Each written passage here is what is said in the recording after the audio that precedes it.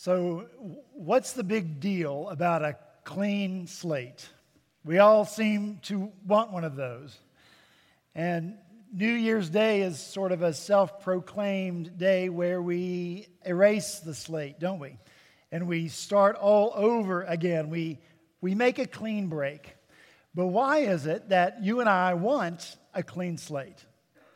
I want a clean slate so that I can what? What is it that you hope to accomplish with a clean slate? A clean slate is just that. It's clean. There's nothing on it. And so in a sense, it isn't helpful that way, is it? There's nothing written on it to add to what I think or to change how I think. There's nothing written on it to challenge what I do so that I do different things that I should do. It's blank. A clean slate needs something on it. So does a clean plate. In my house, our plates are white, and I certainly enjoy looking at a sparkling clean plate in front of me, but only so that something delicious, some sort of gustatory delight can be placed upon it. I learned that word this week, gustatory. I went to lunch with Nell Evans, and she said we're going to have a gustatory delight. So I thought I would use it in a sentence because that's what our English teachers always did. Gustatory delight. But listen, God has more for you and for me than just a clean slate or a clean plate. Jesus came to do more than just wash them clean for us. R.C. Sproul reminds us of this.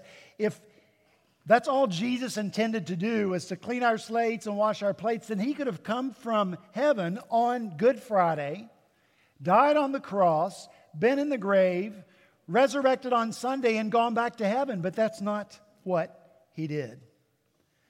Jesus lived more than 30 years on this earth so that we can be more than clean slate Christians.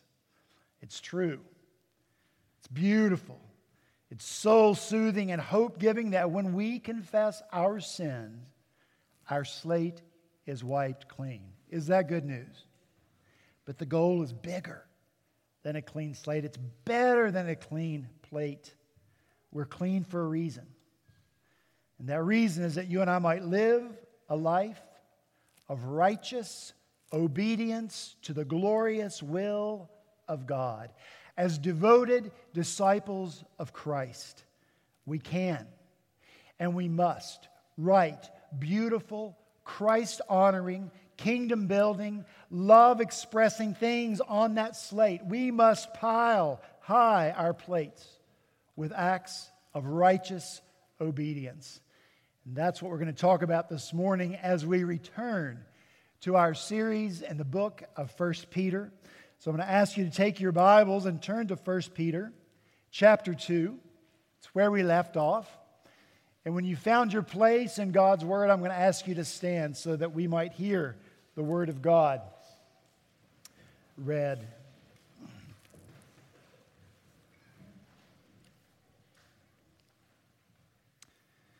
1 Peter chapter 2, beginning in verse 20, this is the word of the Lord. For what credit is it if, when you sin and are beaten for it, you endure? But if you do good and suffer for it, you endure. This is a gracious thing in the sight of God. For to this you have been called, because Christ also suffered for you, leaving you an example so that you might follow in his steps. He committed no sin, neither was deceit found in his mouth. When he was reviled, he did not revile in return. When he suffered, he did not threaten, but continued entrusting himself to him who judges justly. He himself bore our sins in his body on the tree, that we might die to sin and live to righteousness. By his wounds you have been healed, for you were straying like sheep, but have now returned to the shepherd and overseer of your souls. Let's pray. Father in heaven, thank you again for your word, preserving it for us, teaching us through it, revealing yourself to us, who you are, and who it is that we ought to be as people made new in Christ. Teach us those things, we pray this morning as we come to your word. In Jesus' name, amen. Thank you. You may be seated.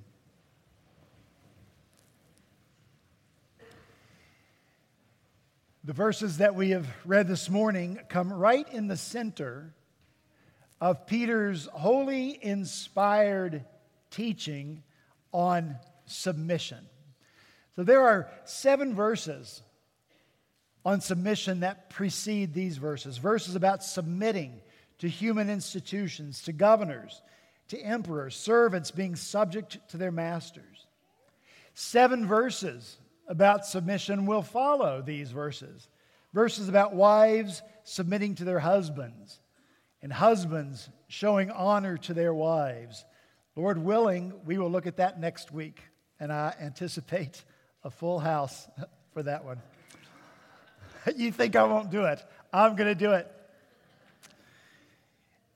Yet in the center of difficult teachings that collide with our wills, teachings that collide with our culture, teachings that come from Peter, who's going to die at the hands of the emperor that he's just said we should submit to. In the midst of all of it is Christ. He's the central thought of this section, as he must be for you and for me in all of our lives. Christ must be central in all things, as Patrick, the 5th century missionary to Ireland, wrote in that prayer that's attributed to him. Christ behind me, Christ before me, Christ above me, Christ beneath me. And when we look at this ever-present, all-surrounding Christ, we see his obedience. And that's what we are going to fix our attention on this morning in verse 24. So I'll ask you to look once again at verse 24. We read there that Christ himself bore our sins in his body on the tree, that we might die to sin and live to righteousness. Listen, this is one of the most comprehensive verses in all of Scripture that puts before us so concisely the complete work of Christ. In that, this verse puts before us the complete obedience of Christ. Again, that's what we're going to consider this morning, the obedience of Christ. And that obedience is subsumed in 2 theological concepts: the passive obedience of Christ and the active obedience of Christ. And so we're going to spend the rest of our time this morning looking at each of these crucial theological truths. So let's begin then with the first one, the passive obedience of Christ. We see this in the first part of verse 24. He bore our sins in his body on the tree. Now I think among Christians, it's safe to say that the passive obedience of Christ is the one that's most familiar to us, and it's the one that gets the most focus. When we think about the passive obedience of Christ, we think about his suffering. The passive obedience of Christ is when he allowed himself to be nailed to the cross. The passive obedience of Christ is when he stayed on the cross and suffered on the cross. The passive obedience of Christ is when he died on the cross. And so we read in Philippians 2 that he humbled himself by becoming obedient to the point of death, even death on a cross. But the passive obedience of Christ is more than just those moments of suffering on the cross. Every day of his life was a day of passive obedience for Christ, and that every day was for him a day of trial and suffering. He was constantly exposed to the consequences of sin that he never committed. For over 30 years, he lived every day in a world that was not the way it was supposed to be, not the way that he had created it to be. He lived in a world of rebellion against the Father who sent him. He lived in a world that's in constant decay because of sin.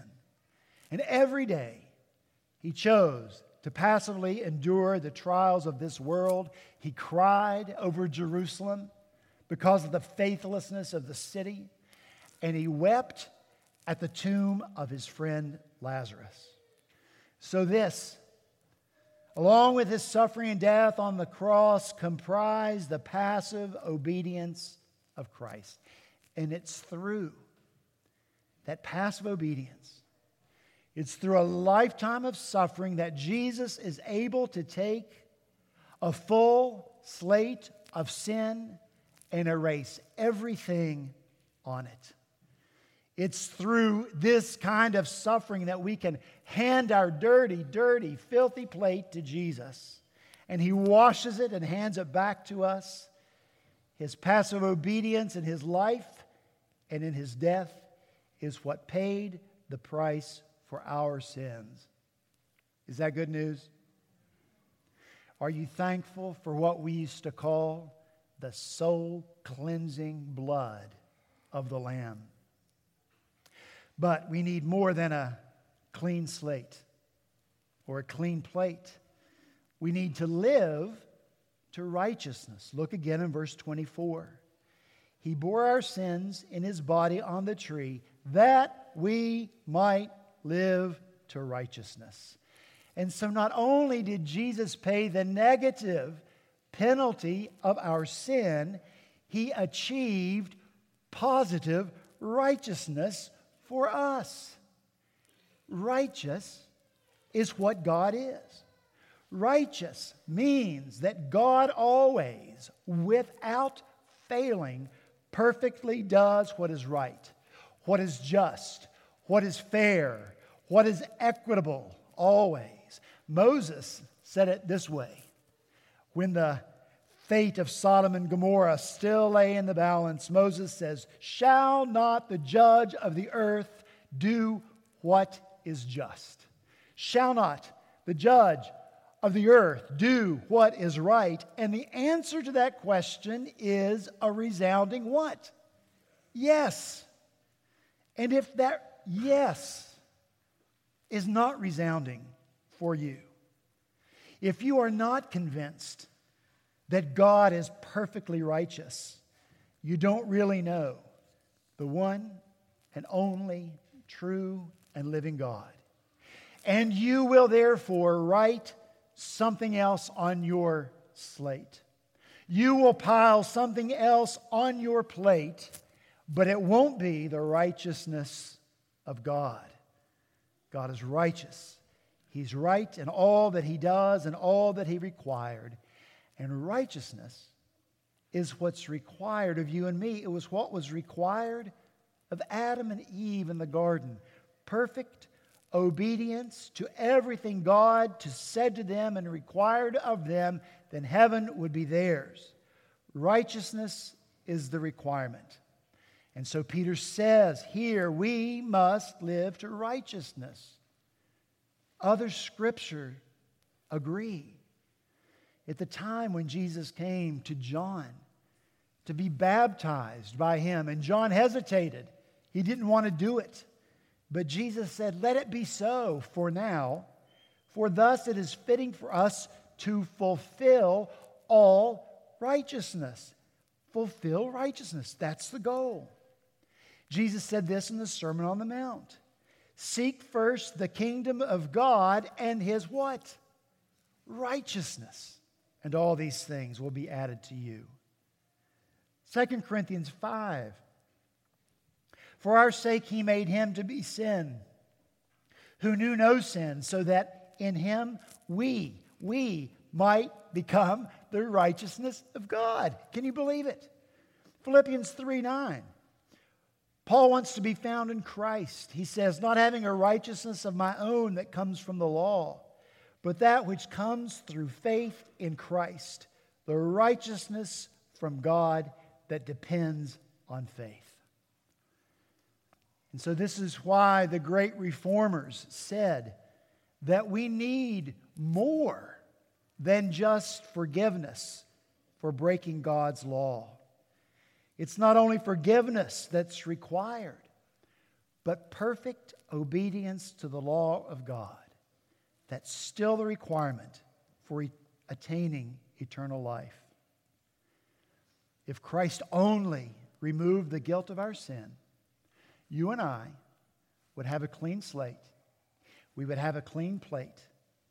But by our own efforts, then we would still be required to perfectly obey the law of God in order to attain the reward of perfect obedience, which is heaven. Who could do that? I can't do that. And that's why the active obedience of Christ is so important. He attained that righteousness for us. That's why we sing, dressed in His righteousness alone, faultless, we stand before the throne. Christ's obedience merits perfect righteousness for us, a righteousness we could never have on our own. Martin Luther called it an alien righteousness because it's not found within us. It's given to us. It's imputed to us by God through faith in Christ. In his book, The Infinite Merit of Christ, The Glory of Christ's Obedience and the Theology of Jonathan Edwards, which is a great book by Dr. Craig Beale, he writes this: having bound himself to perfectly obey God's rule of righteousness, according to the requirements of the covenant of redemption, Christ bound himself to obey all the laws, as all laws reflect God's one great rule of righteousness. And having voluntarily bound himself to obey all laws, Christ's perfect obedience was thereby meritorious on account of the freeness and perfection of it. Are you following with me? These are such deep truths. Christ voluntarily submitted himself to the law from which he was set apart. That's what enables us to be righteous. He did this for us so that our slate can be more than just erased and our plate can be more than just empty. Beale goes on to quote Jonathan Edwards himself. Christ's righteousness, by which he merited heaven for himself and all that believe in him, that's you and me if we're people of faith, consists principally in his obedience to the law. For this was Christ's chief work and business in the world. And so it's one thing for us to have our guilt removed, but we also need to be credited with perfect righteousness. I want to quote R.C. Sproul. Sorry for all the quotes. I'm not sorry for them. They're great. Far better than I could ever say it. R.C. Sproul says, "For if all Jesus did was die for your sins, that would remove all your guilt, and that would leave you sinless in the sight of God, but not righteous. You would be innocent, but not righteous, because you haven't done anything to obey the law of God, which is what righteousness requires." We need more than a clean slate and a clean plate. The slate must have righteousness written on it. And the plate must be full of righteousness, the rightness that God requires of us. Jesus died not just so that you and I could be forgiven, but also so that we might live to righteousness.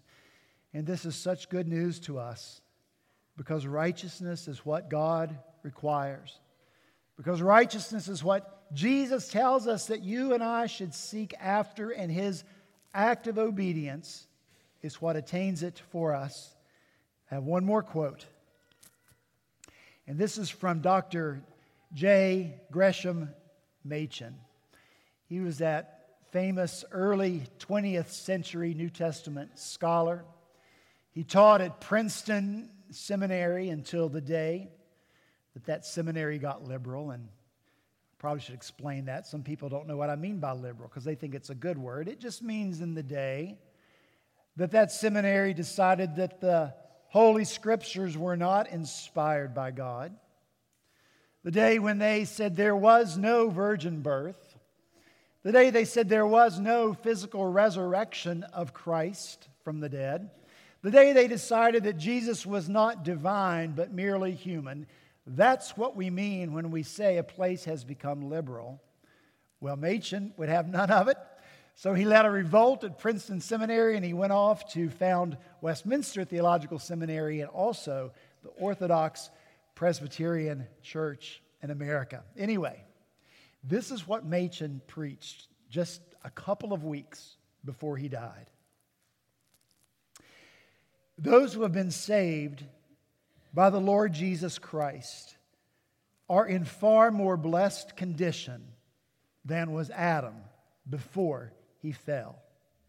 Adam, before he fell, was righteous in the sight of God, but he was still under the possibility of becoming unrighteous. Those who have been saved by the Lord Jesus Christ not only are righteous in the sight of God, but they are beyond the possibility of becoming unrighteous. Is that good news? In their case, our case, the probation is over. It's not over because they stood it successfully. It's not over because they have themselves earned the reward of assured blessedness, which God promised on condition of perfect obedience. But it's over. The probation is over because Christ stood it for them. It's over because Christ has merited for them the reward by His perfect obedience to God's law. And so, we have the truth before us in verse 24. He bore our sins in His body on the tree, slate's clean, that we might die to sin and live to righteousness. So what are we going to put on it?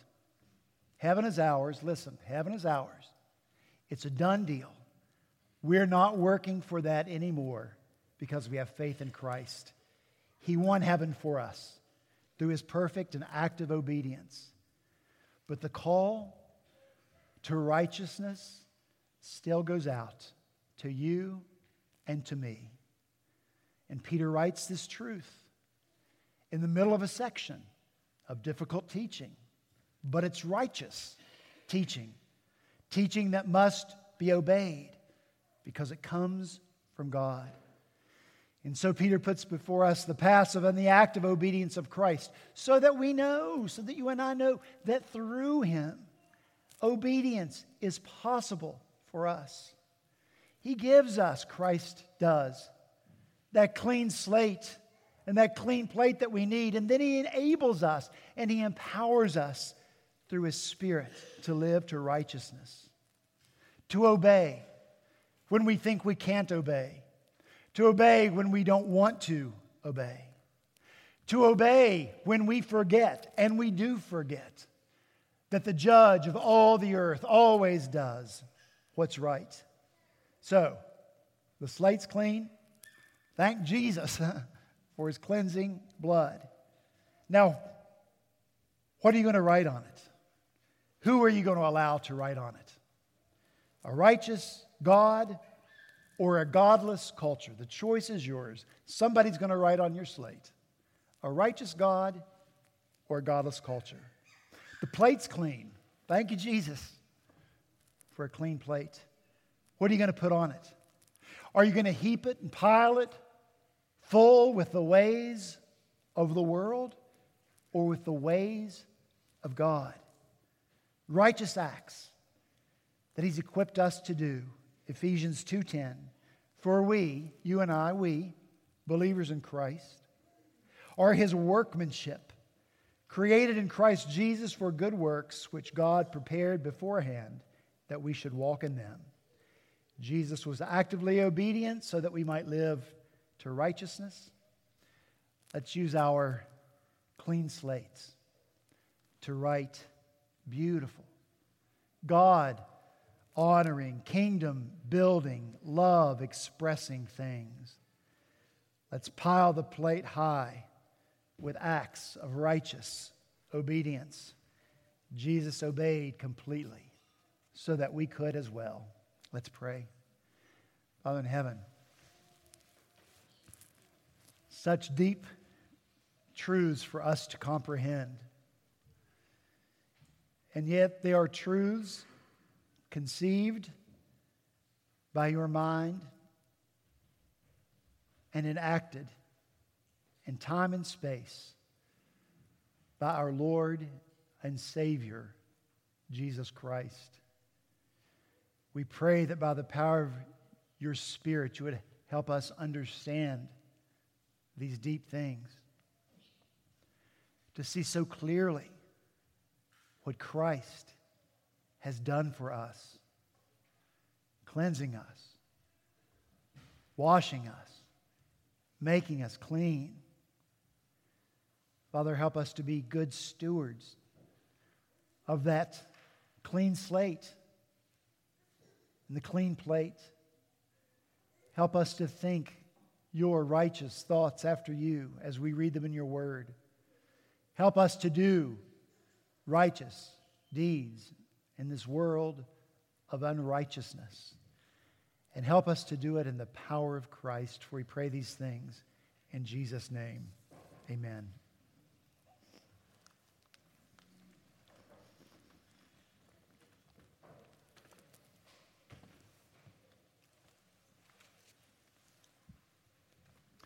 If those who are coming or serving the table of the Lord would come forward.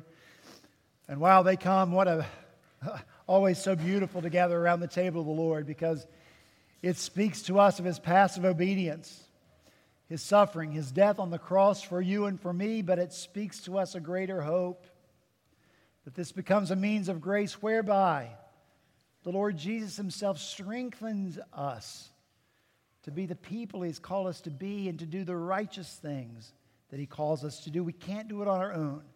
We have to have the Lord, and so he comes and he feeds us and he strengthens us here at this table. So this table is for everyone here this morning who is a believer in the Lord Jesus Christ. And this table is for everyone here this morning who prayerfully has this goal: I want to live a life of righteousness before God in this world. This table will help you. So you come with a glad and eager heart and a heart of great anticipation for what the Lord will do in you and through you as we come to his table. Let's pray. Father in heaven, we do ask now that you would set aside the elements on this table from their common use as bread and cup. Transform them, Lord, into that means of grace that we know them to be. Use them in ways we don't understand, Lord, to make unrighteous people like we are righteous and holy in your sight. Help us to understand as we come that that is the work of Christ for us and through us. So bless us as we come. Now we pray in Jesus' name. Amen. The Lord Jesus, on the night that he was betrayed, took bread. And after he had given thanks for it, he broke it. And he gave it to his disciples, and he said, "Take and eat. This is my body, which is given for you." In the same way, he took the cup, and he said, "This cup is the new covenant in my blood, which was shed for many for the forgiveness of sin."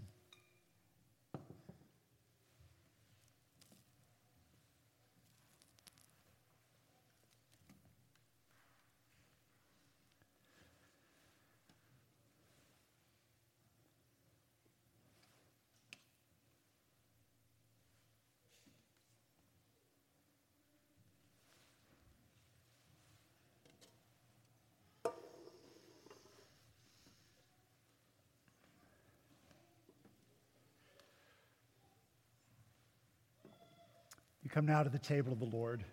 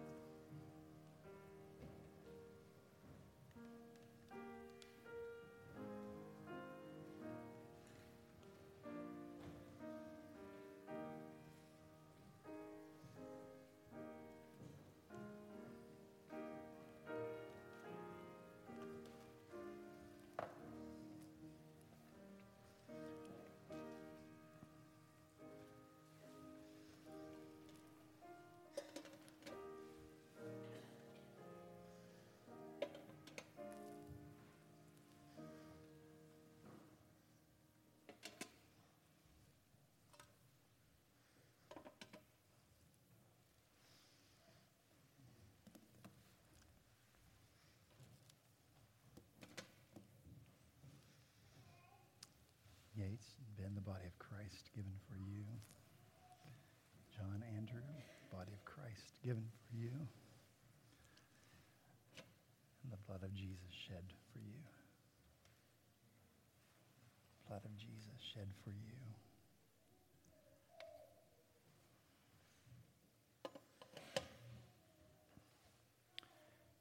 Jesus said, "Take and eat, this is my body, which is given for you."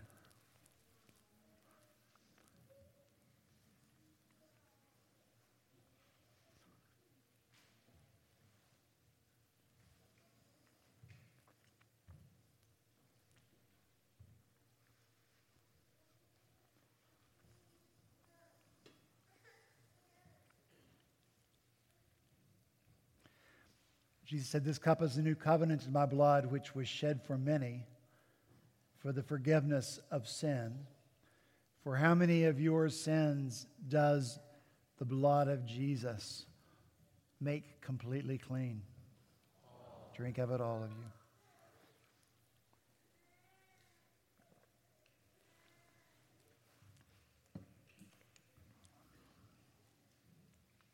Let's pray. Heavenly Father, we ask again that because of Jesus, his complete and perfect obedience, that while we wait for the reward he's earned for us, heaven itself in your presence, that you would strengthen each of us who've been here this morning and worship in your word and around your table. Strengthen us to live lives of righteousness, for we pray in Jesus' name. Amen. I invite you to stand, and we'll be dismissed by singing the doxology. Marty, I think if you'll just give us a note, we'll do it. Lonnie, a cappella.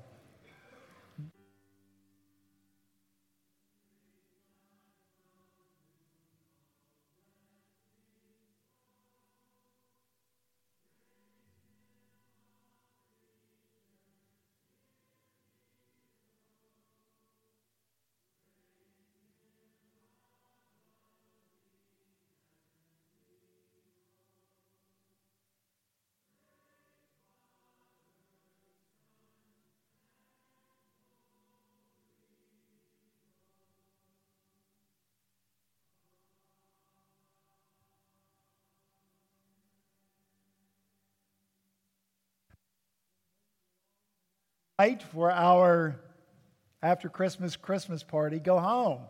Make some good food. Make some beautiful desserts. Practice your skits. Come back at 5 o'clock. Thank you for being here this morning. And now unto him who is able to keep you from falling and to present you faultless before the presence of his glory with exceeding joy. The only wise God, our Savior, be glory and majesty, dominion and power, both now and forevermore. Amen.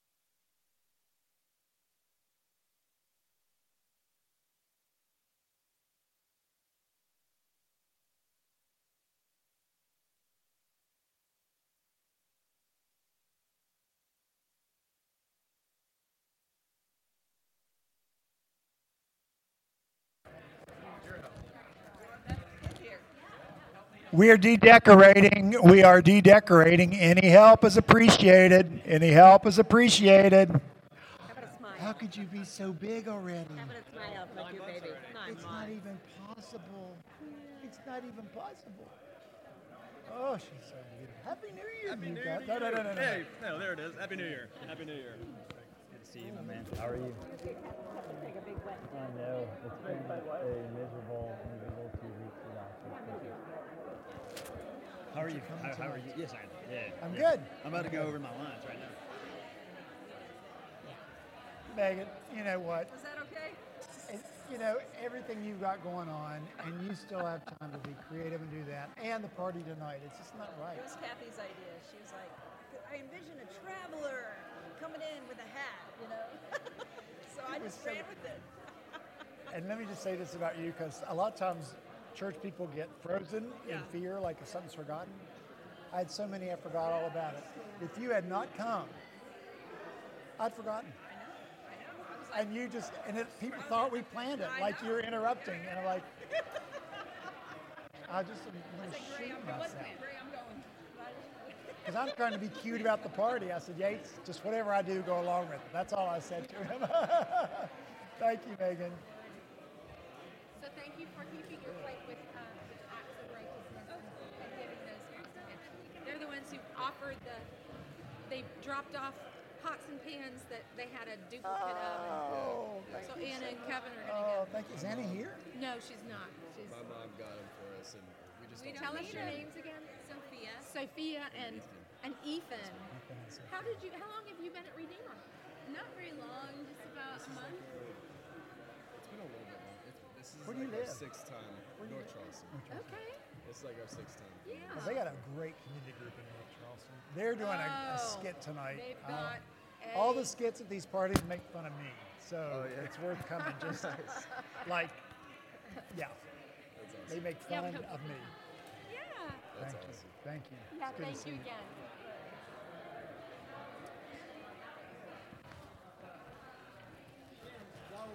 Low-colored vase is not. Okay, I got it.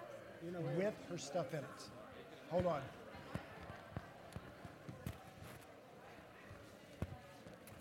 Shem, I think this is it here with all of your other stuff that I thought you might want. Yeah, but I have a container. So this is not it. Yeah, it's a vase. But I couldn't find them. It's a gold vase. Kind of tarnished gold. Is it tall? Yeah, well, tall. Okay, well, I'll find that. Okay. I didn't know if you wanted to keep the pine yeah, I'm cones. gonna do that. Yeah, I will take care of that. Now, do you want those other two oasis out there? Those two blocks? Well, I'm not sure. They're yours. Okay, that's mine. Okay, but I need the vase to put on. Let me ask Gray, because they took those things down to decorate for Christmas. Oh.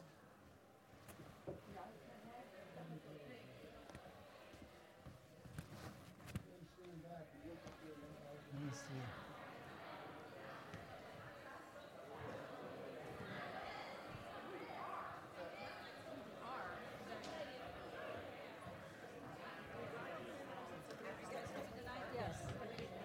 Oh, I love my sweetie pie. Come with me. I gotta find Gray. Is Gray? Look who George just found. Oh.